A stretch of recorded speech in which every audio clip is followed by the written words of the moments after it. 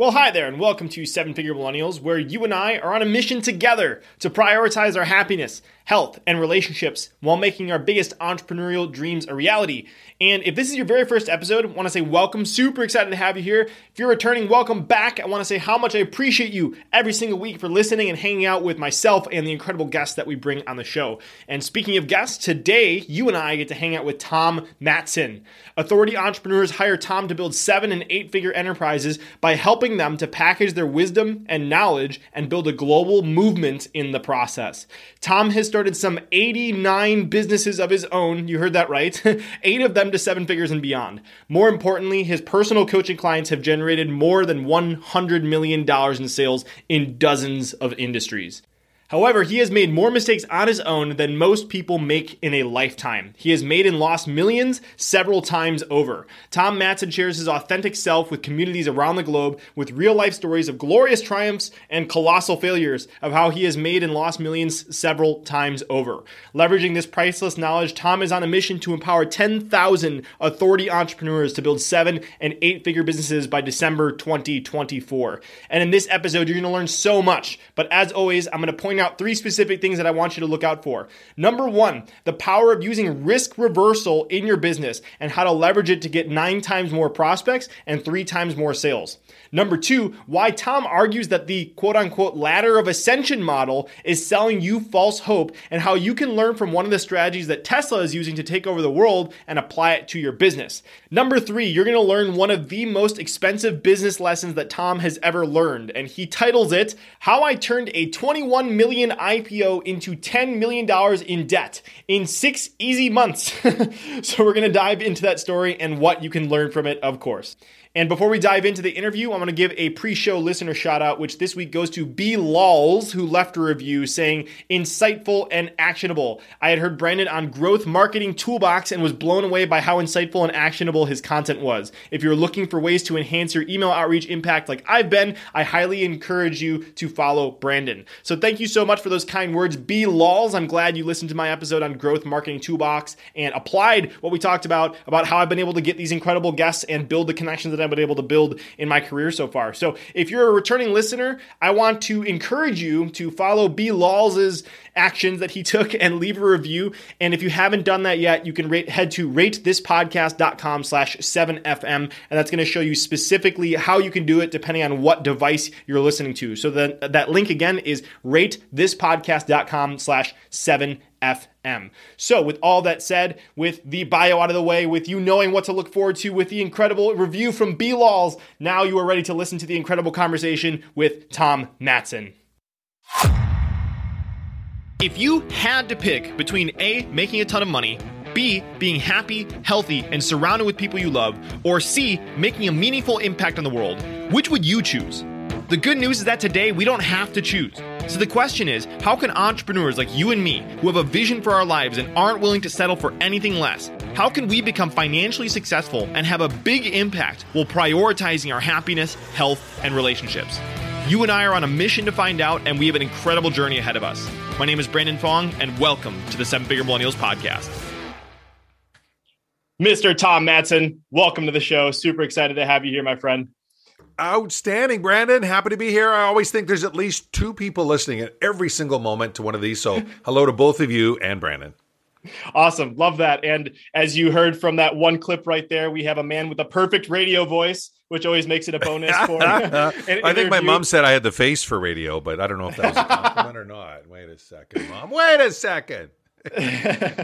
Yeah. So the thing I'll say really quickly to the person that's hanging out with us right now is that it is no secret that because I invest so much time researching each guest, that every guest that appears on the show, I only invite because I'm super interested in going deep on their content. And I just want to say to you, Tom, just from the start, I would highly recommend anyone go check out either tommatson.com or entrepreneurshipempowerment.com. And you're going to see that Tom doesn't hold back on the value. We're going to dive into all of his juicy content. But I just wanted to say thank you, Tom, for all that you're doing in the world, because you're doing some massively powerful things. And it's going to be so much fun to dive into all of your content today. So you are always welcome.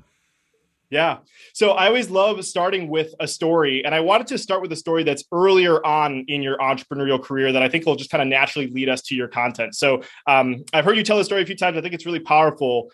just to kind of drop everyone into the scene, you were a younger entrepreneur, you're around 23 years old, and this is kind of the time when you learned about the power of strategic risk reversal from a Texan.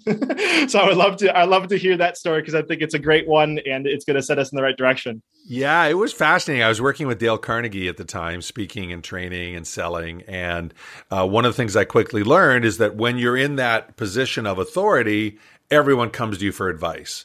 And people were coming to me for all sorts of advice, a lot of it business advice. And I was a young 23-year-old kid. I frankly didn't have a lot of business experience at that time. But I, as my first wife said, often wrong, but never in doubt. I always had an opinion. And finally dawned on me, this is crazy. I got to start taking some training. If I'm going to be giving advice, I got to start getting good at knowing what advice to give. So I started taking classes on business, growing businesses, selling, marketing, anything I get my hands on. And I had a client reach out that was in the locksmith business and wanted to do a Yellow Page ad. Now, for you kids out there, that's the internet in one book. Like seriously, for each city, it was the internet in a book. It was all the business listings in a book. Now, many of you have seen Yellow Pages. They're pretty much obsolete functionally today because of the internet. But back then, they were a very important tool for getting cold traffic to your business. Because think about it, right? If you needed a lock changed, where did you go? Today you go to the internet to look for someone who changes locks. Back then, you opened up the book, went to locks or lock repair and found someone. And so the ad you had was pretty important. And I had signed up for the Yellow Page marketing guy in the world who was coming to Calgary and was doing a 2-day event on that topic. So I thought, perfect. I got this client. He needs some help. I got this seminar coming up. I told him I would have a proposal for him by Wednesday of the following week. I go to the event. The event turns out the example the guy gave the whole time was a locksmith. The whole 2 days, it was his example. So I was so excited. I was all pumped and excited. I knew I could crush it for him. And I put together my proposal. And back then, this was electric typewriter days. So when you're putting things together, you typed it all out and I had to put my pricing in. And for you newer entrepreneurs listening in, you probably don't know there are 9 different pricing models out there. At the time, I certainly didn't know that. I knew, what I wanted. That was about it. That was about the only strategy I had. What do I want to make off this? And so I was thinking, okay, well, I want to make this. But this guy's a veteran, and in Calgary, they have a lot of Texans because of the oil and gas business. At the time, they had more Americans living outside of America in Calgary than any city in the world. I don't know if that's still the case today, but at the time that was the case. And so I knew, he was a veteran entrepreneur, kind of grizzly. He was probably my age today, which is kind of funny. An old guy to me back then. And I was like, he's going to grind me. So I figured, okay, I'll take my price and I'll ask for double. And that way I got room to negotiate, right, Brandon? That makes sense. Give me some room to negotiate back and forth. And so I come in and I present, I go through all the details and, attention getting headline, call to action, full page, near the front, blah, blah, blah, on the right-hand side of the page, not the left, blah, blah, blah. And he's like, son, you think it's going to work? Yes, sir, absolutely, positively, sir. He said, tell you what, I'll pay you nothing if it don't and double if it does. Now, this was double my double. So this was 4 times what I wanted, and I knew it would work. I said, you're on, sir. I shook his hand, and he was all excited, and off we went. I did the work. We submitted the ad. The schedule was such that about a month later, the deadline was for the ads. So I had just enough time to get the ads in, and then a month later, the book was out. And a month after that, I get a phone call. I don't remember his name to this day. I remember he had a Texan drawl, and he calls up and he goes, Mattson, get your ass down here. And I'm like, what? Oh, my God. Yes, sir. I'll be right down. And I'm like, what did I do? How can he be disappointed? It's only a month in. Like, this is a 1-year ad. I'm like, oh, and all these things are going through my brain. So I get down there, Bow Valley Square. For those that know Calgary, the big 4 tall towers. And I park on the ground. I scoot up to his office. Fortunately, I could clear my schedule to do that right away. I come down there and I sit down and I go, yes, sir. What's going on? He says, I got something for you. And he reaches over and he's got a check to pay me in full 1 month in. And he was so happy. He was playing me. He was pretending he was mad. He wasn't mad. He was ecstatic. He was over the top excited. And I got double what I'd asked for, 4 times what I wanted. And the lesson, Brandon, that stayed with me from that point on is if you link your payments to your client's success, they're happier, and you make way more money. It's like a perfect combination. So I never forgot that lesson. I've used it in all of my events, all of my pricing, all of my coaching from that day forward. I experimented different ways, different formulas. I learned if you ask for nothing up front, then your clients don't always listen. And so the model has evolved and grown, and we can get into some of the more sophisticated details of that if you want, because it's a game changer. A good risk reversal is 9 times the prospects, 3 times the sales. So it was a game changer for me from that moment on. Yeah, love that story, and I promise to everyone we won't leave you on a cliffhanger. We're gonna come back and make sure that we talk about risk reversal and guarantees and get all the nitty gritty details. But really quick, I wanted to fill people in with the gap here. So we just heard a story of you at 23, and then they know from your bio you started 89 business at least from the time that the bio was last updated. Maybe you're at 500 by this time. I don't even know. And 8 of them were to over 7 figures. So I would love to hear a little bit about your journey from learning about strategic risk reversal to some of the work that you're doing. Can you just kind of fill in the gaps there? Sure. I basically have three chapters, 3 eras, not really a chapter. There were multiple chapters, 3 different eras. They're roughly 10 years apiece. Some a little bit more, some a little bit less. But the first 10 years, I was helping people start their own business. Bricks and mortar, local service businesses, help them start, grow, and expand. And I loved it. I absolutely loved it. And, it's a path that I miss today because I don't work with that sort of audience anymore. But I loved it. I worked with thousands and thousands of startup entrepreneurs, and I built 187 coffee bars. I built restaurants and cafes and retail shops and all kinds of businesses. And in fact, one of the things I was really good at was building a business I had never built before. Which sounds bizarre, but the fundamentals of building a business all have the same elements. You need a good location, you need a good lease, you need good design, you need good training. The mechanics within that, we could find other experts for. So what I learned very quickly was that was the easy part. It was all the other stuff that was the complex part. And so I did that for about 10 years, loved it a ton. And then in that process, I had several clients that had ideas that they wanted to expand. They wanted to grow. They wanted to franchise. And as I got to learn more about franchising and licensing, I realized most of these people should not be franchising. Like they're not set up to be franchising. They're not prepared for all the work that's necessary to do it well. But some were. And so I started helping people, some of them franchise or license and expand.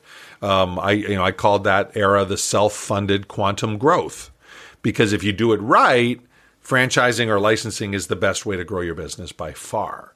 If you do it wrong, it's very, very costly and very, very painful. But if you do it right, it's a good way to do that. And so I did that for about 10 years. Got to speak at the International Franchise Expo and got to go to Beijing for a franchise show one time, Brandon, which was fascinating. This was got to be 10 years ago now, maybe 12 years ago. And even then, 70% of the entrepreneurs at the franchise show in Beijing were women. And I could tell the world was changing. Like the world was changing, and Beijing was leading it. China, right? You think communist China. Nope.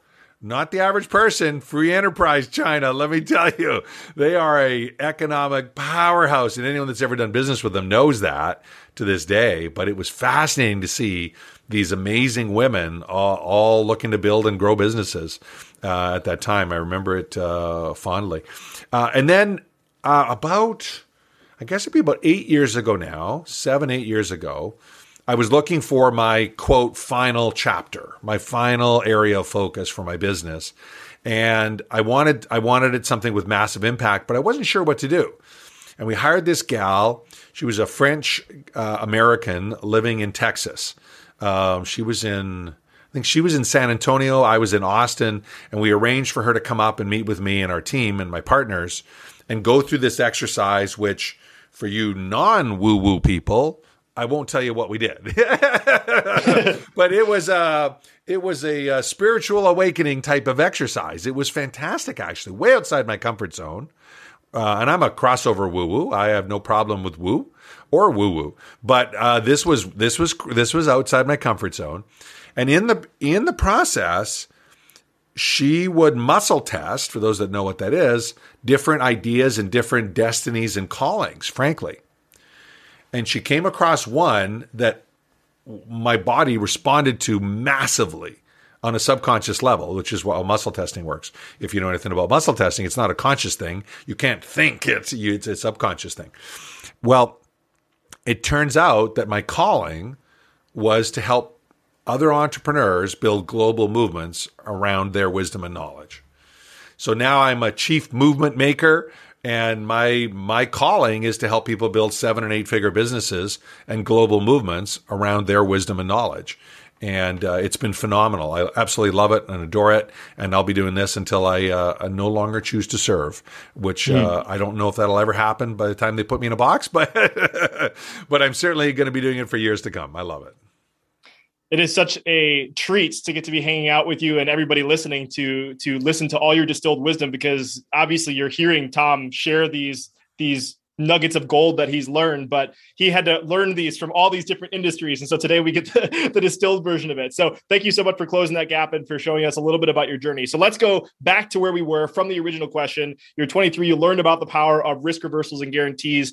And I was kind of digging through all your content, and I've identified a whole bunch of foundational concepts that I think are kind of at the core of all you do. So we can go through a bunch of them, but I think that what we touched on before, the guarantees and risk reversals, is one of those foundational concepts. And so I would love for you to share a little bit about some of the wisdom that you've accumulated over the years on the keys to guaranteeing results and how people can leverage the power of risk reversals inside of their business. Yeah. And basically there's 6 steps to doing amazing risk reversal. And first, let me start with just why do we call it risk reversal? I learned that term, not from that Texan guy, but from Jay Abraham. Some of your listeners will identify with Jay Abraham, one of the smartest marketing guys in the world. I think last time he stopped, there you go. Love it. Last time I checked, he was like $32 billion in documented results for his clients. And then he stopped counting. Super brilliant guy.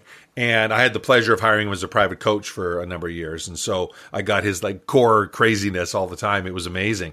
He calls it risk reversal because you're taking the risk off your prospect's shoulders and putting it on your shoulders. That's what a good guarantee does. A good guarantee takes the risk off of your prospect's shoulders. And by doing that, it makes it so much easier for them to say yes. In fact, the data that Jay had, and I've since proven it on my own with hundreds of industries, tens of thousands of businesses, is you get about 9 times as many prospects when you have a good risk reversal. You don't do 9 times the sales. You don't do 9 times the sales because, no surprise, if you're guaranteeing results, you're going to be pickier when you accept clients, right? You're not going to say yes to everyone. You're going to make sure that you can truly help them. And one of the challenges with our industry, the information world, the selling wisdom world, the authority industry, as I call it, one of the challenges is there's a lot of people who don't know what they're doing selling their wisdom and knowledge. You know it. You meet them all the time. I meet them all the time. And it's like, what? Really? Like, you have no idea. Wouldn't you just read a book and you're just applying this idea? And so, if you're good at what you do, you should be able to link your payments to results. So that's sort of the setting the stage for it. The 6 steps are really quite simple. First, you identify the biggest risks that your ideal prospect faces in doing business with you. Time and money are obvious ones, but what else? What else? One of my favorite examples is back in the day, IBM Computers was known by the competitors as inferior but marketable. That was their acronym, inferior but marketable. Oh, they can sure sell, those guys. Well, here was the thing. If you hired IBM, and you were in a corporation, you never got fired. If you hired cousin Joe, who lives in the basement of his mom's place, and he screwed it up, you could get fired, right? If you're selling to an entrepreneur a high-ticket program, and they don't check with their spouse, and they spend, 15, 20 grand, and their deal is to check with their spouse, they could get divorced, like literally, like not figuratively, literally. So there are all sorts of risks your ideal prospect face when working with you. And you want to identify what those are. You want to get really clear. Does that make sense? Any questions on that Absolutely. one, Brandon? No, I think that's very, very clear. And I mean, outside of IBM, I think that's like a really big example. Do you have maybe some examples of the people that you've coached on? Because I think lots of people, they're stuck with the time and money because it's like most things are related to time and money. So do you have any other examples that come from maybe not an IBM that you've helped? Stress, quality of life, sleep, spousal relationships, relationships with the employees. There's sometimes if you've got a loyal relationship with a vendor and you switch vendors, you forget the impact it has on the rest of your team or your clients. So there's most of it relates to either stress or joy, the flip side of each, right? Stress on the negative, joy on the positive side, or time, right? You waste time, right? A little bit of time, a lot of time gets wasted, or capital. Those are they're all subsets of that typically. But there's reputational risk. Right? There's reputational risk. I mean, we just came off of our biggest event that we run 3 times a year. It's called Strategic Alliance Live. We have literally hundreds of people from all over the planet come and do joint ventures. Well, when you're doing joint ventures, as you know, with new partners, there's a reputational risk. If you endorse them and they turned out to be a fraud or a charlatan or a crappy, just any one of those 3, then your reputation is at risk, right? So every person is going to be a little different depending on what they're selling and who they're selling it to. But here's the cool part. What my experience is, Brandon, everybody knows how to identify this one really quickly. They can figure it out really, really quickly. It's the other ones that take a bit more finessing. Starting with number 2, which is create the boldest possible guarantee you can around that.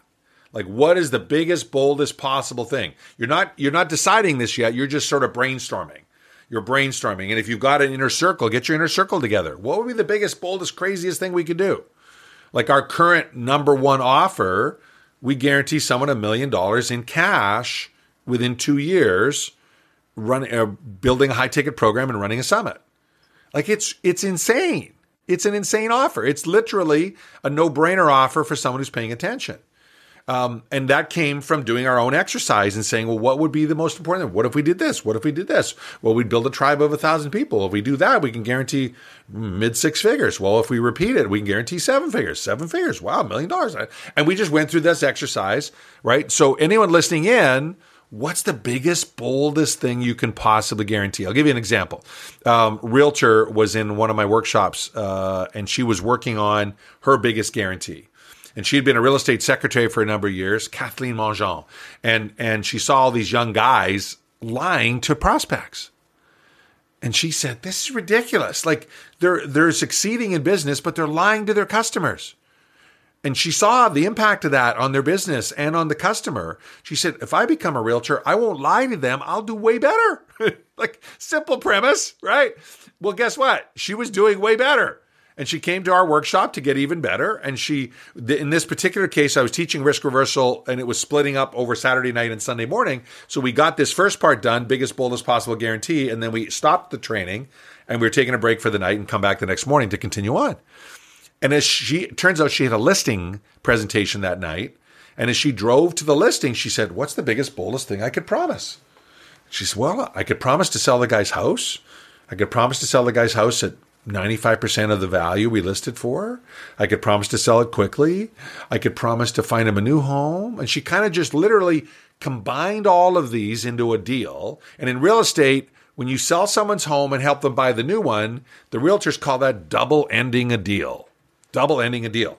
So her guarantee was if you double ended the deal with her, she would guarantee to sell your first home within 95% of your listing price within 21 days, or she would pay the mortgage on that home until it sold. This crazy guarantee. And yet, even when I heard it the next morning, because she got the listing with that offer, no surprise. And when I talked about it the next morning, it was outside my comfort zone. And I teach people to stretch the comfort zone. I was like, holy cow, like, can you do that? She goes, well, I don't take a listing that I can't get the sales price. So 95% is like super easy. And again, I only take a listing that I know I can sell it, and I do a lot of prep work before the listing goes live. So it typically takes me 14 days to get an offer. So 21 days has got a buffer. So she was like, that's not a risk for me. She makes $65,000 double ending a deal typically. She became number 1 in her office, then number 1, I don't know why real estate do this, the number 1 female agent in her office in Canada, and the number 1 female agent or top 10, I think it was in the world, in her firm that she was in. Why they split men and women up in rankings, I don't understand, because it doesn't mean real estate. It's not like there's a gender bias. In fact, if anything, women are better at it than men. But nonetheless, she crushed it with that guarantee.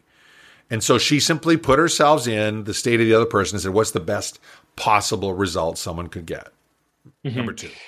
I love that. And I'll just add really quickly, interview that I did recently was with Steve Sims. I don't know if you know Steve, Tom, but he has this big fish, yellow fish. What's his brand?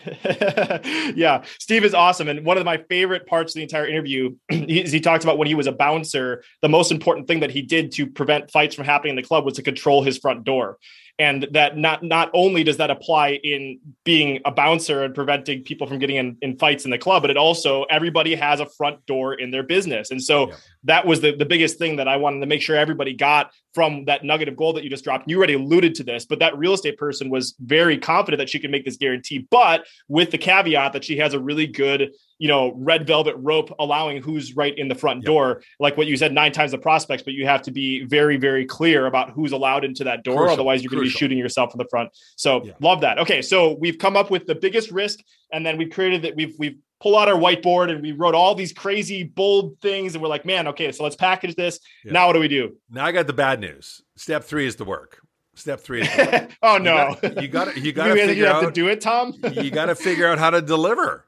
You got to figure out how to deliver on your guarantee.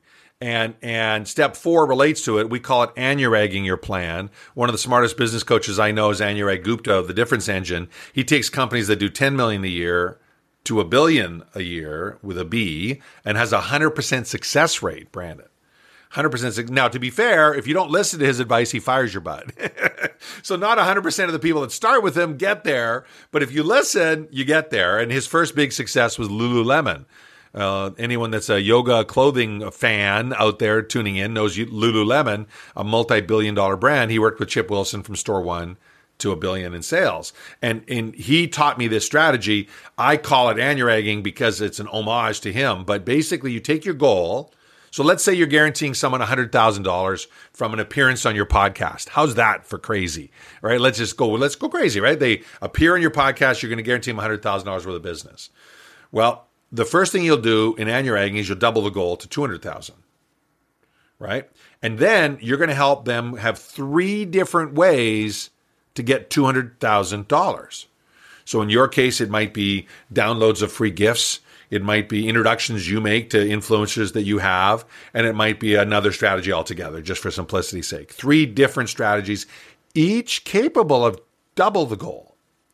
So you're now playing for 6x. You with me on the math on that, Brandon? Mm-hmm. You're playing Absolutely. For 6x, or what we, in that case, you blow through your actual goal on the way towards the 6x. You may not get to the 6x, but you blow through your goal. And when I tell this in front of a large room of entrepreneurs, I start by asking the room to think about the last time they set a major goal. How close did they get? What percentage of the goal did they get? And almost everyone in the room fails to get their goal. Okay. A few overachievers are there, right? But most people fail to get it. But the typical answer is 20%, 25%, 50%, a third, 70%. Like that's where most of the answers fall. Some people will share 0 because they didn't take any action and good for them. But most are in that range. Well, 1/6 is about 18%. So doing this literally triple guarantees you can deliver for your client. And the same applies to free time or peace of mind or joy or laughter, other more soft outcomes. You just have to get more creative how you measure it. That's all. So that's number 4, anuragging your plan. And then number 5, and most important, is link your payments to your client's success. Link your payments to your client's success so you have aligned outcomes. Right? People, there are some heavy hitters in the podcast space that charge $5,000 for an appearance. Right? Well, if I was John Lee Dumas, shout out to JD, and instead of charging $5,000, I would charge $25,000, $5,000 down, and the other $20,000 when you did $100,000 from the business generated from being on my show. And then I would come up with 3 strategies, right? The 2 we talked about, and the third one would be leveraging the endorsement of him. Like, let's be clear, right? So you got 3 strategies, and when they do $100,000, then he'd pay another 20. Now, is everyone going to get that result? No, not everyone's going to get that result. But if you follow up with them, if you support them, and if you nurture them, a whole bunch will. And it also, a lot of people mistake the purpose of risk reversal. The purpose of risk reversal isn't the back end money that you make. The purpose of risk reversal is to make it easier for the right people to say, I want to play with you. I want to do business with you. Raise their hand and say, I want to do business with you. And that's the power of a great risk reversal. So when you link your payments, your clients know you care because you're linking payments to results. Now, extra for experts, when you're first testing this, one of the easiest ways is to simply double the price you're charging and link it to results. The easiest way to test this. I know all kinds of people. I've been on podcast shows talking about this. The podcaster then goes away and goes, I could do that. I'm charging $10,000 for that now. I could charge $10,000 up front. And they typically triple or quadruple their rates of conversion. Just something as simple as that. Now, that's not an advanced way to do it, but it's a great way to test the idea with your audience. And here's the best part. Your clients are happier.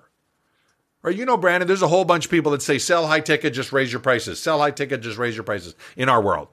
That's bullshit. Oh, sorry, I can't say that on the radio. That's BS. No, you can. You're good. We're okay on this show. Okay, good.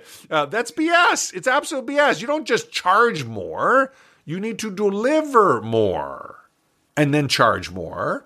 And if you link payments to results, then people are ecstatic to pay you more along the way. And then that links to number 6, which is test and measure, test and measure, test and measure, test and measure.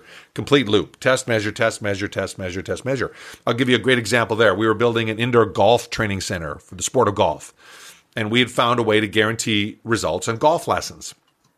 Well, golf is a tough sport. For those golfers out there listening, and you know how tough it is to be consistent with it. And it's a tough sport to get better.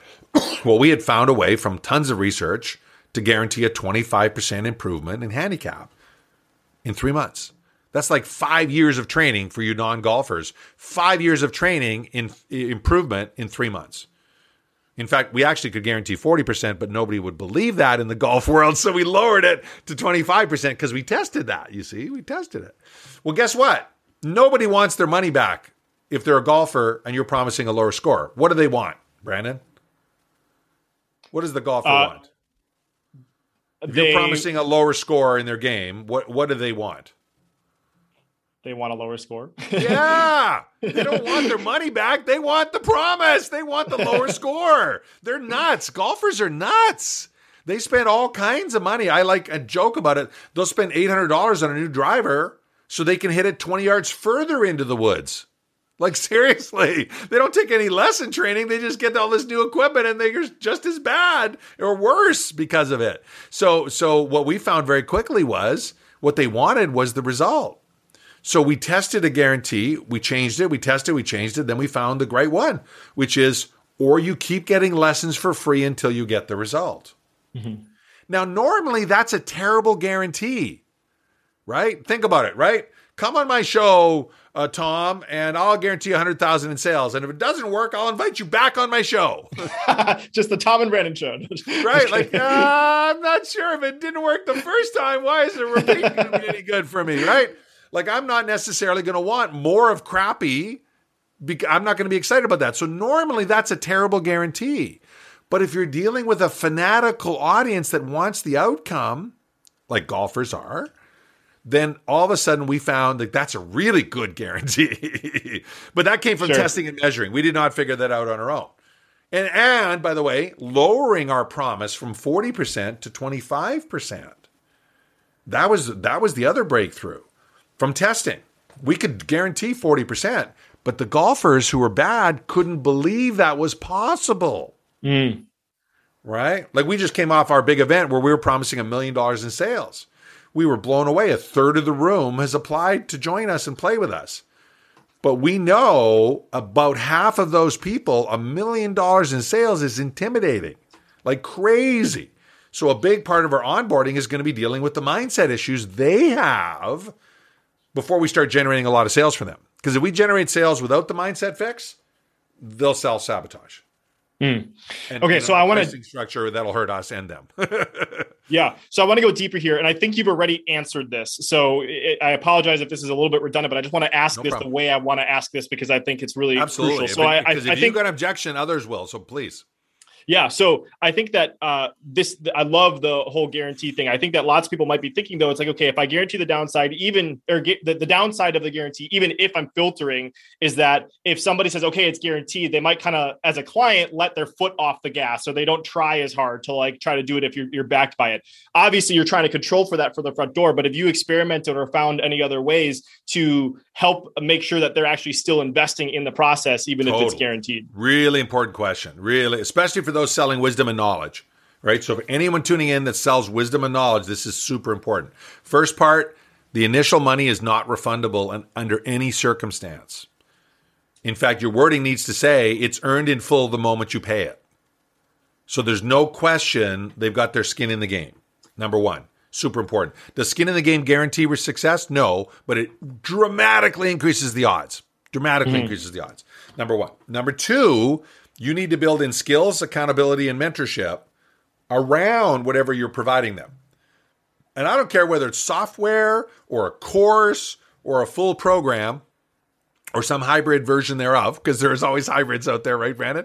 Always hybrids. It doesn't matter what it is. You need to build in skills, accountability, and mentorship. The data is overwhelming. Courses don't cut it because courses don't get completed. You know, Tony Robbins shared with me that 97% of his clients that buy his courses don't finish them. And if you've ever hung with a Tony crowd, they're pretty motivated, okay? Like they're pretty high energy. They walk on fire, for Pete's sake, and they don't think it hurts, right? They're motivated people, and only 3% of those finish the damn course. So courses, knowledge, information on its own doesn't cut it, anyone. And if you're in the business of selling courses, stop. Add in skills, accountability, and mentorship. Now it becomes a program. And in programs, you can guarantee results. If you guarantee results in a course, the only thing you can really guarantee is satisfaction. That's all you can really guarantee, because they're not going to apply. They're not going to apply themselves. And the mistake some people make is they think because guarantees work, they're going to offer a refund. Well, the problem with the refund is then they're dabbling, like you're talking. Then they're kind of just testing the water. And when they're dabbling and they get a credit card bill, they're like, yeah, you know what? I'm just going to ask Brandon for my money back on this thing because I need to pay my bill. It's got nothing to do with Brandon. It's got everything to do with the fact they didn't do anything about it. Well, yeah, but whose fault is that? You sold them a course, and now anyone listening in, you now know 97% on average won't complete it. So you sold them something they're not going to complete. Like, hello? It's not their fault. It's your fault. You sold it. I mean, can you imagine a restaurateur, right? You walk into a beautiful restaurant, order lunch, and 97% of the time they don't bring you lunch. They would lock the restaurateur up. They would take them away in handcuffs and lock them up. That would be called fraud in any other industry. But in the knowledge industry, that's considered best practices. What a bunch of crap. I'm sorry, I'm getting off on a tangent now, but like it just blows my mind that our industry is filled with people that think it's okay to rip off their clients. It's not okay. It's not okay. Absolutely. Okay, cool. So I'm a recapper. So if you've seen the power of this guarantee, one, come up with the biggest risk businesses face outside of time and money, create the boldest possible offer that you can create, figure out how to deliver on the promise, and you reg the plan. That was another of the fundamentals that I wanted to discuss. So I'm glad that we just got that right in there. Link your payments to clients' results and then optimize. So that is super powerful. And the other thing that I wanted to tie into, I think this goes directly into this. So like, I don't think we've addressed this so far. Obviously, if you're going to do a guarantee, you're not going to be guaranteeing a $10 product, right? Like we're talking about high ticket products and services that we want to make sure that we're leveraging this for. So this you've been helping shatter lots of myths here. So I would love for you to kind of bridge this into shattering the myth of the ascension model, or that lots of other people talk about in this industry. I love it. I love it. By the way, risk reversal totally works on low price items, but most people buy low price items on price, not on value. So risk reversal works when you're selling on value at any price point, even a free session. Those of you that offer free sessions, which is a terrible way to get business, but I know many of you do. And so it's like a free session. Come have a free session with me. You want to up your game? Have a free session with me. And if it's not the best hour you've invested on your business, I'll donate $100 to a charity of your choice. Oh, go. Now you're putting your money where your mouth is. All right. Now I know it's not going to be a pitch fest. Now I know you're going to help me. Now you know you're going to earn the right for me to do business with you. Boom. Just like that. So even free items, you can risk reverse. Thanks for clarifying that. That's really powerful. Yeah. Now, having said that, the biggest myth our industry perpetuates, and I'm going to offend some people here, I know this because some of you have been taught by these people, is that you should start with little items, free item, tripwire, work your way up, work your way up, work your way up, work your way up. They call it the ascension model or the ladder. And you even hear the terms like tripwire. Tripwire, $47 purchase, and boom, you get them in. Because buyers are buyers, right? You want buyers. The challenge is, I know over 10,000 people, Brandon, that sell wisdom and knowledge. I know 7 that make money every step of their way on an ascension model. 7. So if you are better than 0.1% of the people on the planet in your space, you might be able to make the ascension model work.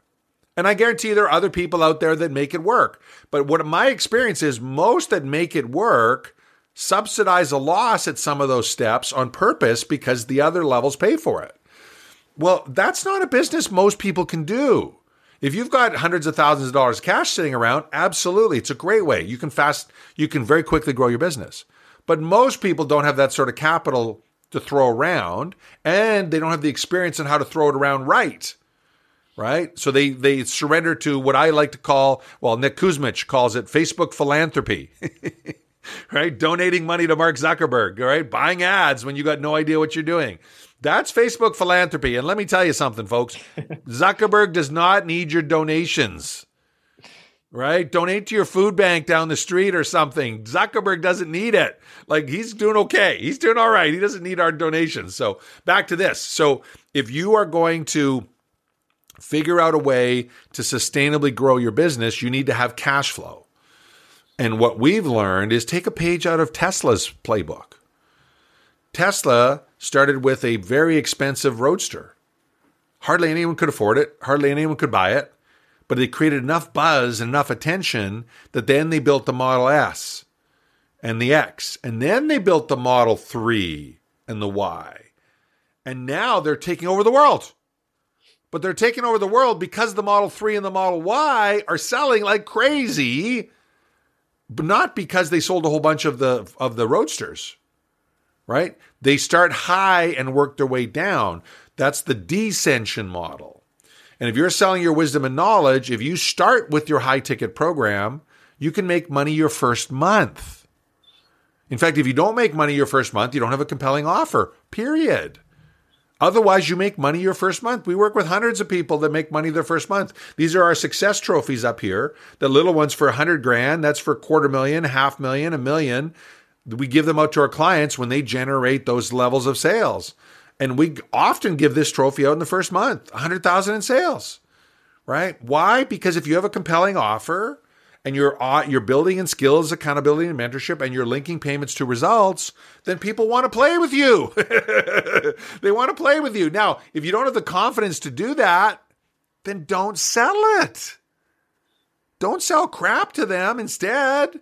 Like, that's even worse. Instead, figure out how to get good, or better yet, partner with some people that are good. Right? We met recently because you're partnering with a rock star by the name of Jules, right? Working on a project. And you guys are partnering up together to change the world in the space that you're operating in, right? It's very normal in business to partner with other rock stars so that 1 + 1 is 11. Like, combined, you have something even better. So you don't have to have all the answers yourself, but you do, in our experience, you do want to create a program that can deliver the answers your ideal target market wants. And if you do that, you can start high ticket. And for us, high ticket starts at $10,000 and up as first purchase. And then you can really make some positive cash flow right out of the gate, and you can build a business. And then you can sell the lower ticket stuff to support those that can't afford or aren't prepared to invest the time and money in the high ticket. And that's the descension part of it. Sorry. Yeah.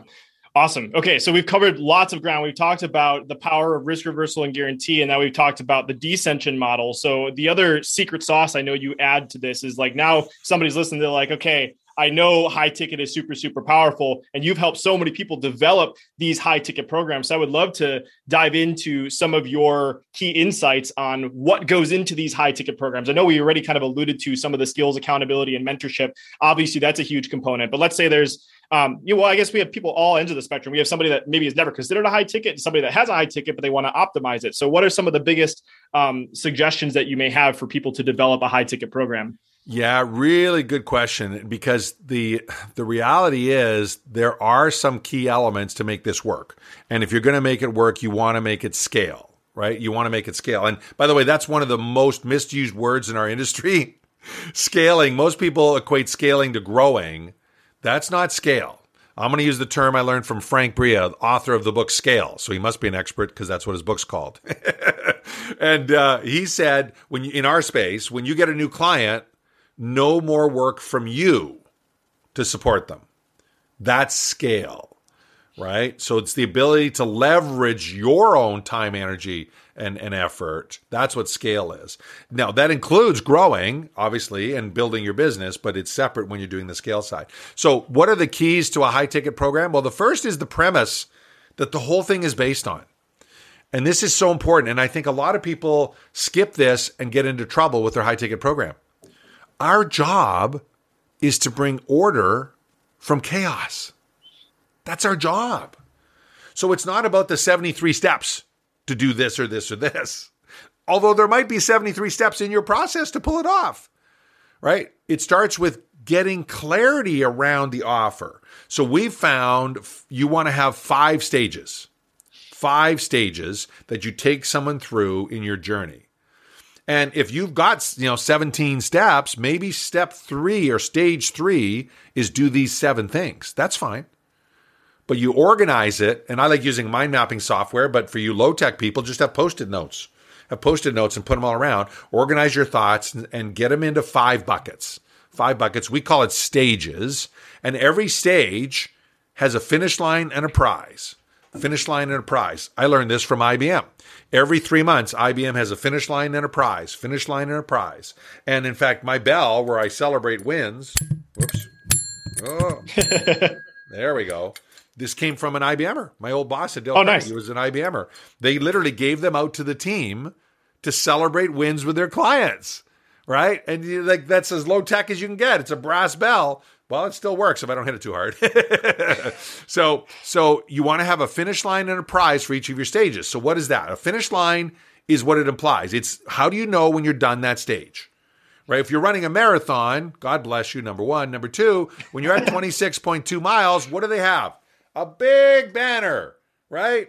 Congratulations, you nutcase. You made it through to 26.2 miles. Way to go. Go rest your feet for the next 6 hours, right? You know when you're at the finish line. There's no doubt if you're running a marathon, when you get to the finish line, your clients need the same thing.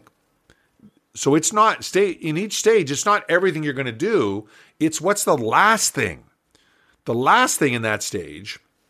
And then the prize is what's in it for you, or your client in this case, what's in it for your client to get to that prize.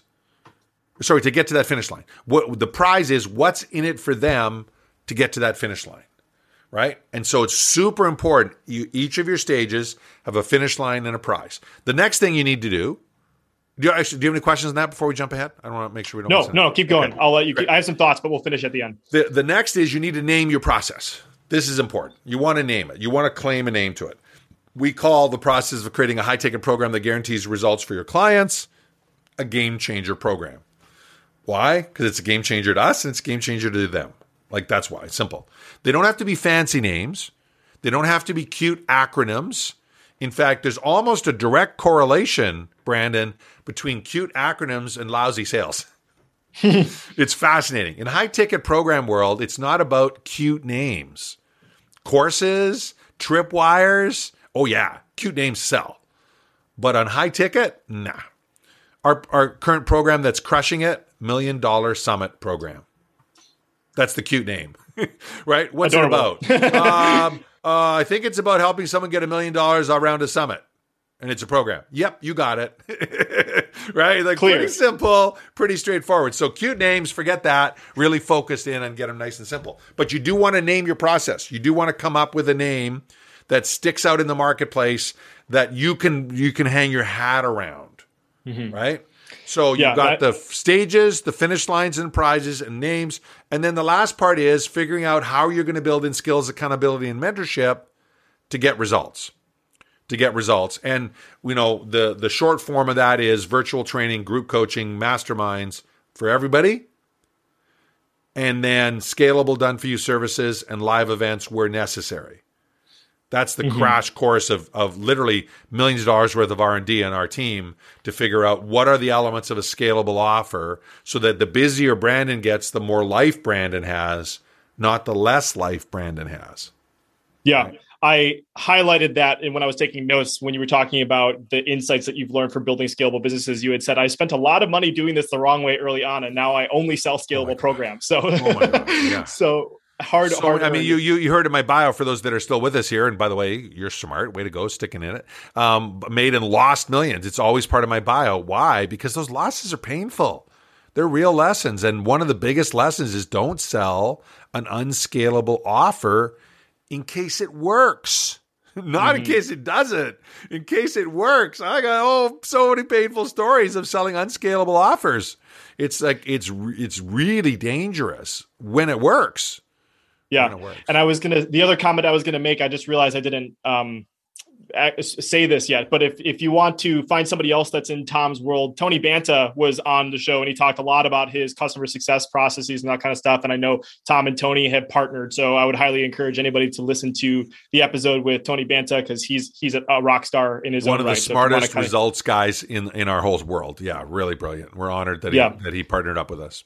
Yeah, that's brilliant. So I also wanted to zoom in on one component of the scalability stuff that we were just talking about here. You said scalable done-for-you services. Can you explain the elements of what a scalable done-for-you service is? What separates the scalability for a service and an unscalable service? Absolutely, because it's such an important variable, especially if those of you are agency type models out there where you're doing a lot of done for you components. This is the make or break.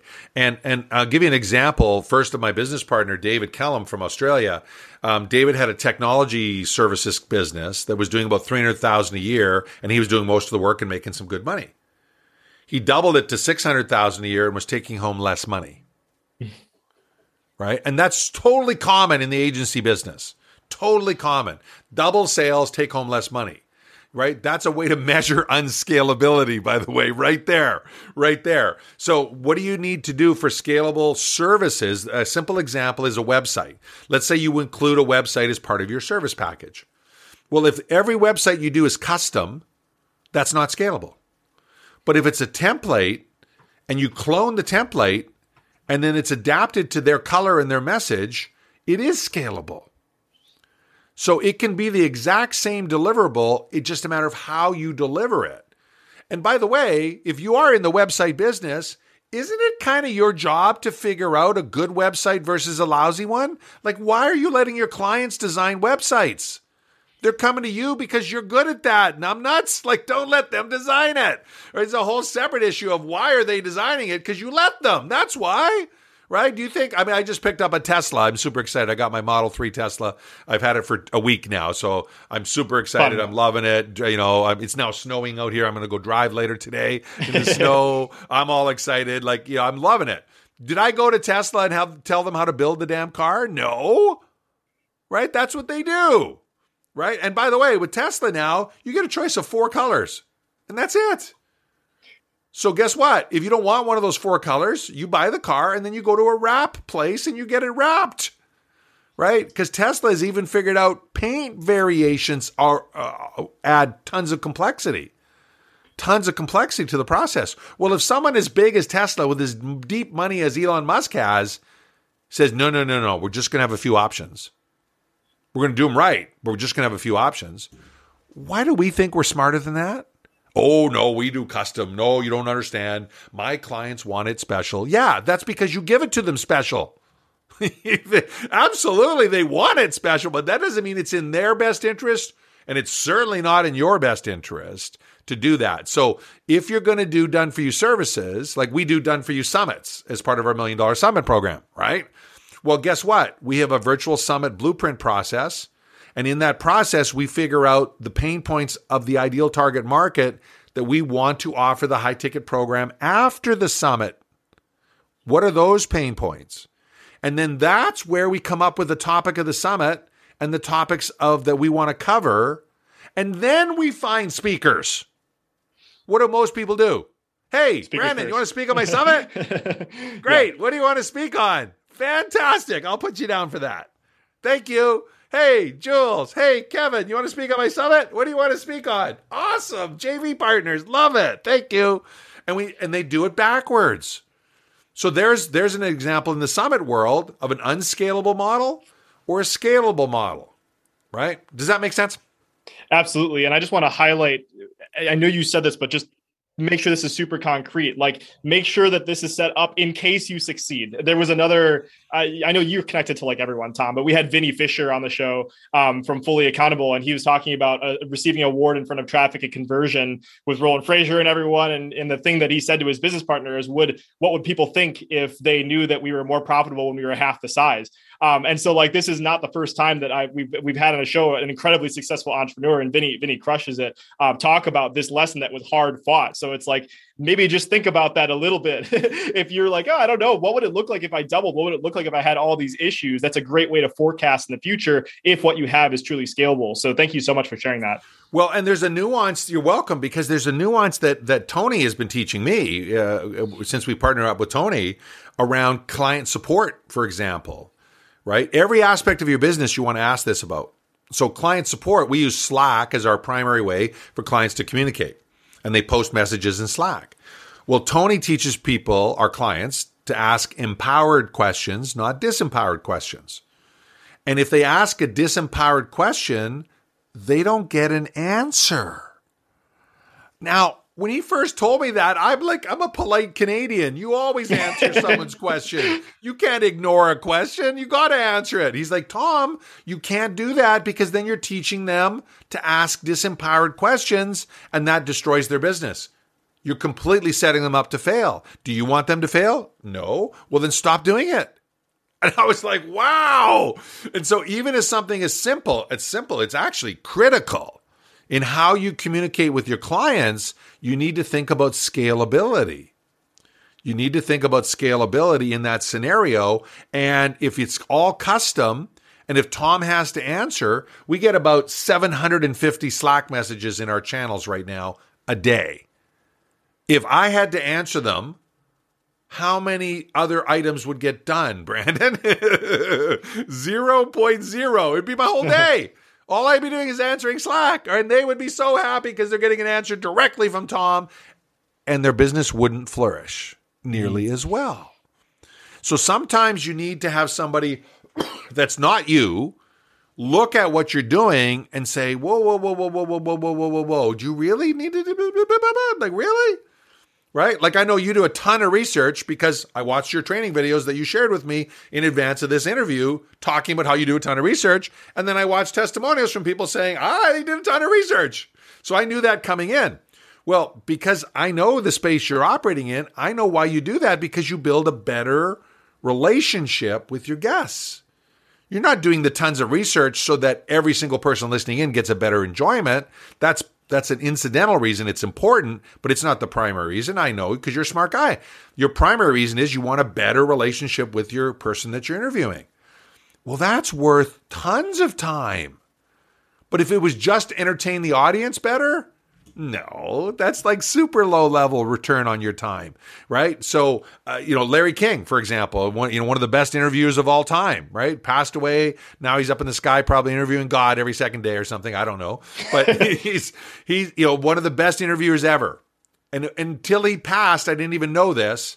When he had celebrities come on with books, which happened all the time, did you know he never, ever read their book? I only know that because I listened to you say that, but I didn't know that until you. Yeah, I was stunned. Why? Because he wanted that youthful enthusiasm of not knowing when he interviewed them. Now, that's different than preparing. He had teams of people prepare notes for him on the guests. like you do on your own, right? Like that's a totally different thing. But the book itself, he absolutely refused to read it. And I was like, wow, fascinating. But he was in the entertainment business, not the deep relationship building business. Different business. Mm-hmm. Yeah. Different business. Yeah. So part of scalable also depends on what business you're in, people. Like you got to think about what business are you in? What's the end result? What's the transformation? What's the, as Jeff Walker would say, what's the outcome of the outcome that you're in? That's the business you're in. You're not in the stuff you're doing. The stuff you're doing is just how you get there. It's just how you get there. We're in the $1 Million Summit business right now. We're already planning for the demise of summits. We know summits, as one of my mentors, Brian Kurtz, says, sooner or later, every good marketing idea gets destroyed by bad marketers. Right? So we know at some point summits are going to be dead and we're building an entire business around it. Well, summits are just a way to do paid lead generation. We're already working on multiple ideas to insert later if summits aren't as good as they are now. No problem. It's just a tactic. So even our core element of our business, we're already working on replacing it. You got to think scalability. You got to think multiplication. You got to think systems as you're growing a business. If you want to impact a lot more people, some people don't, right? It'll be so interesting to see with Meta and like how everything that comes out with that. I typically don't like to talk about non-evergreen topics in the case that's something to talk about in the future, but the next few years are going to be really interesting. We'll just say that for a fact. So, totally.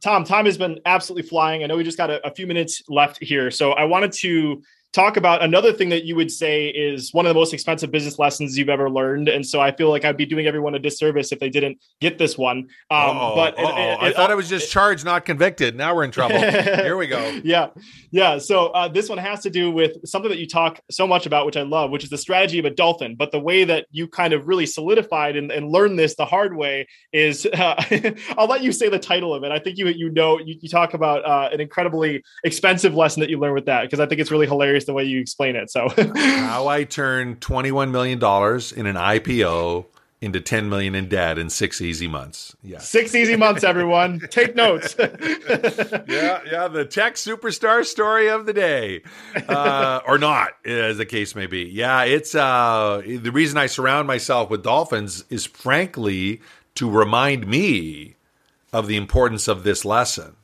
There's a book called The Strategy of a Dolphin. In fact, here's my copy, The Strategy of a Dolphin. The camera's backwards, so you can't read it. It says by Dudley Lynch. It's not in publication anymore. It's only an ebook available. The Strategy of the Dolphin.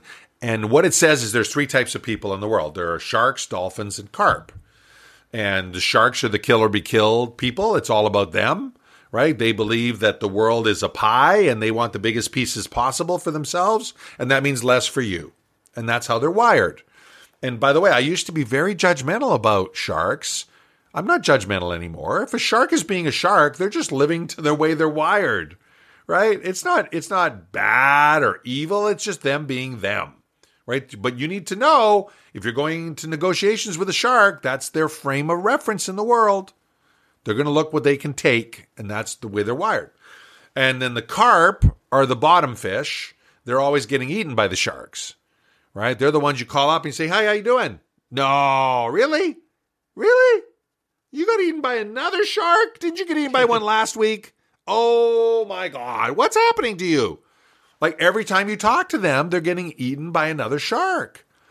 And it almost gets to the point where you don't want to hang with these carp anymore because it's like nothing but sob stories. They got eaten by another shark and then another shark and then another shark and then the internet died and then they got COVID and then this happened and it's like constant, right? It's like you gotta, you know what I'm talking about with the carp, right? And by the way, God bless them because the shark need people to eat. Otherwise they come after the dolphins, and the dolphins are the third category, and the dolphins are the team players. It's all about the pod. It's about family. It's about joy. It's about having fun. But in the wild, and not many people know this, the only creature shark fears isn't man. They don't know man. They think we're like Twinkies. That's why they try and eat us. They think, oh, that looks like a good snack, right? That's the only reason they come after us. They don't fear us. They fear dolphin. Because if they go after a weak member of the pod, the rest of the dolphins gang up on the shark and beat it senseless until it can't swim. And when a shark can't swim, what happens, Brandon? It dies. Don't they have to move? They literally have to move, otherwise they die. They have to have water going through their gills all the time. So when they sleep, they find themselves in a slow-moving channel. So the water goes through their gills while they sleep. And when they're awake, they have to be moving all the time or they die. I love that metaphor. Like, don't mess with the dolphins or we're going to gang up on you, sharks. I love it. Now, I've added a fourth category, and see if you recognize this. Enlightened sharks. It's still all about them. It's still all about their, if you're buying their program or their offer or whatever, it's still all about them. But they know in order to get what you want, in order for them to get what they want, they have to help you get what you want. So they're some of the best trainers in our industry.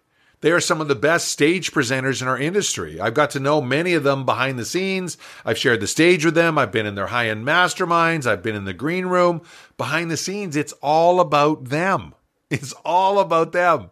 But they know to get your love or your money or your sex or your adoration, they have to help you get what you want. And so they are what I call enlightened sharks. So they're great people to promote. They're great people to market. They're great people to study and learn from. But if you go into business with them, they're still a shark. They're still a shark. And you will get eaten. You will get eaten. And so, the only question is when. With sharks, the only question is when. Not if you get eaten. The question is when will you get eaten? And so that's my framework that I apply to everything that we do. We look at it. We look at the lenses, our strategic alliance partners, our joint venture partners, our clients, certainly our senior team members, all filtered through that lens because, frankly, we want to play with other dolphins. We want to play with other dolphins. And dolphins believe in a win-win world. So where the shark has a pie and we're carving it up, the dolphins are kind of like Oprah. You get a pie, you get a pie, you get a pie, everyone gets a pie, right? Like you got a pie machine. You're a dolphin. They're your pie machine. And that's why we say 1 + 1 is 11. If it's done right, the combination of two people joining forces is better than the two separates on their own. It's a force multiplier in military sense. It's literally better than apart. And that was easily the most expensive lesson I ever learned. We hired a shark CEO for our company as we took it public on the Toronto Stock Exchange. And within a few months, he embezzled all the money out of the company. It got delisted. And I lost, on paper, $21 million. It was just a disaster of an economic ending to a very powerful journey that is a constant reminder for me. We chose a shark, Brandon. It's even worse. Like, I don't know if you heard that part of the story, but we chose a shark because it was the public markets. We wanted a shark on our side, right? Protecting us in the public markets. But we never thought when they're the lead of your organization, they might eat you as well. And it's like, oh, okay. Big lesson. Big lesson. Yeah. I have a quick follow-up to this one. So as somebody that does so many JVs and partnerships, and now you're keenly aware of the characteristics of what a shark looks like, what are some of the externally verifiable characteristics that help you to identify shark-like behavior so that somebody can say, oh, I understand that, Tom talked about it, I should stay away from that? Well, I actually, you know what? We should do another chat one day on the 7 ways to avoid being ripped off by your partner, because I got that question so often over the years that I look back at all of our bad deals and all of our bad partners, and because I'm a research data guy, and so I looked for commonalities, and I came up with 7 different things, and we don't have time left today to get into them. But what I will tell you is that it starts with, what is their self-interest? Dolphins, sharks, or carp, what's their self-interest? And a lot of times people assume their self-interest of the other person, but they don't validate it. They don't go find out. So for example, we've got 243,000 people on our list, mostly entrepreneurs and those that want to be. So people think when they approach us to mail for them that we care about how much money we can make when we mail, endorsing something. We couldn't care less. We couldn't care less. In fact, any referral fees we make, we donate to our nonprofit and have for years. We don't even keep the money. We donate it. Why? Because we're not doing it for the money. We're only promoting things we believe in that will help our tribe get better. And so mistakenly, people will pitch me all the time. Come promote. You can make so much per click, so much per this, so much per this. I don't care. I just finished supporting, as we record this, Rich Schefren, one of the OGs in our space, right? The guy who literally invented internet marketing. Amazing, brilliant man. He's got a series of interviews called Steal Our Winners, where he interviews 155 of the smartest marketers on the planet. And we just promoted his lifetime access offer as we were recording this interview. It's gone now. By the time you listen to this, it's gone. In fact, it's gone today. It's gone yesterday. But I didn't promote it for the number of sales I would get at all. I don't even know what I got out of it or what I will get out of it. I promoted it because I thought the interviews were amazing. They were 155 of the smartest marketers in the world giving their best advice. Like, you know how much time and energy goes into your best advice? You know, Brandon, but most people have no idea. Like the advice I shared today has cost me millions and millions of dollars to learn and generated millions and millions of dollars once I applied it. And you're getting it for free in a podcast. So I know a number of you are not going to pay attention seriously. Now, the reality is the people still listening are paying attention. Let's be clear. But there will be all kinds of people statistically that have started in, tuned out. Like, I don't need to listen to that. Nah, I'm not going to guarantee my stuff. Right? Yeah, why would I want triple the sales? Why would I want 9 times the prospects, right? Like, so humanity is humanity. Our job, if we're going to impact as many people, because I believe my old mentor, Jay Abraham, had a quote. If you have a product or service that delivers value, you have a moral obligation to reach as many people as possible. It's not about the money. It's about serving. It's about serving. And so these strategies all help you do that. They help you reach more people so you can serve at a higher level. And frankly, isn't that the reason we're here as entrepreneurs? Really? Like, are we here to collect doodads and stuff? No, we're here to serve.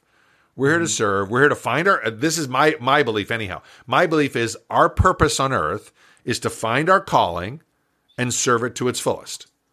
And for entrepreneurs, that means reaching people, right? If you're only serving one client at a time, you're not reaching a lot of people, right? And I know you believe that for sure. That's why you do these podcasts and you take all the time to get to know people so that your audience can be served at a higher level and you can connect better with the people you meet, right? That's a way to serve at a higher level. I love that about you. And, this is probably my 250th podcast interview, give or take, in my life. It's probably my 1,500th interview, and easily, you've done more background work on the questions you've been asking than anyone that I've ever sat down with. And so kudos to you for taking time and energy to do that, but also for recognizing how it serves your tribe. You're not doing it just because you got nothing else to do.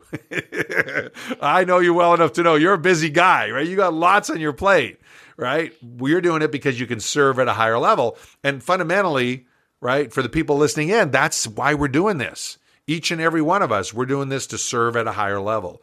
Or frankly, at least we ought to be. Because the Sharks have tuned out by now. They're not listening in anymore. You know that, right? You kicked them out, Tom. You kicked them out with your They're offended. They're gone. They clicked off. They're like, all right, give me another podcast. Let me get Rogan. I want to get Rogan on. I'd be interested if it's kind of like Dory from Finding Nemo when she has the whale talk. If Tom has a dolphin impression, dolphin laugh. Awesome. Well, Tom. Well, first of all, thank you for the kind words. I know we're coming up on time, and you have another appointment coming up in 2 minutes. I know your time is very valuable. So, last question is, where can people find out more? We already talked about entrepreneurship empowerment. If they want to check that out, Tom Matson, where else can people find out about the incredible work? The best place to connect with me is on LinkedIn. My last name is Matzen, Matzen for the Canucks and Europeans in the room. If you go to Tom Matson on LinkedIn, there's only a handful of us and only one of me. And there's a bunch of free resources and training and links to other sites. And then connect with me on LinkedIn. Connect with me on LinkedIn, and we can begin to get to know each other. So I find that's the easiest way. Awesome. Cool. Thank you so much for sharing that. Connect with Tom on LinkedIn. Make sure to send him a note when you connect. That's one of my biggest pet peeves. Like, take the time to get to know Tom, thank him for things, or read something on his bio, say something, talk about the value that Tom has delivered for you today. So Tom, thank you so much for your time. This has been an absolute blast. I appreciate you for all the incredible movements that you're creating in the world. It's an honor to get to spend time with a world changer. So thanks so much, Tom, and we'll talk to you soon. You bet. Cheers. Hey, it's Brandon here again, and I have a quick favor to ask before you head off, and that is if you are listening to my voice right now and you are currently using either Apple Podcasts or Spotify, it would help me a ton if you could stop what you're doing, take 5 seconds to tap the number of stars that you think the show deserves. So if you're on Spotify, there's a place to add a star rating right underneath the name of the show. And if you're listening on Apple, just scroll down where you're seeing all the episodes and there's something that says tap to rate. Just tap the number of the stars that you think the show deserves. And you may not know this, but I typically spend over 5 hours of my own time each week just researching a guest on the show. And then there's the time that's spent recording the show, the intro, reaching out to new guests, and of course all the editing, publishing, promoting that my amazing wife and high school sweetheart Leah helps me to manage. So all that to say, there's a lot that goes on just to get to the point where you listen to this episode. So if you appreciate the content and have 5 to 10 seconds to spare, it would help a ton if you could leave a quick rating on the show. Extra credit if you choose to leave a review, but just tapping whatever stars you feel the show deserves helps a ton, and it takes so little time. So whether you choose to do that or not, I so appreciate you, and I'll talk with you soon.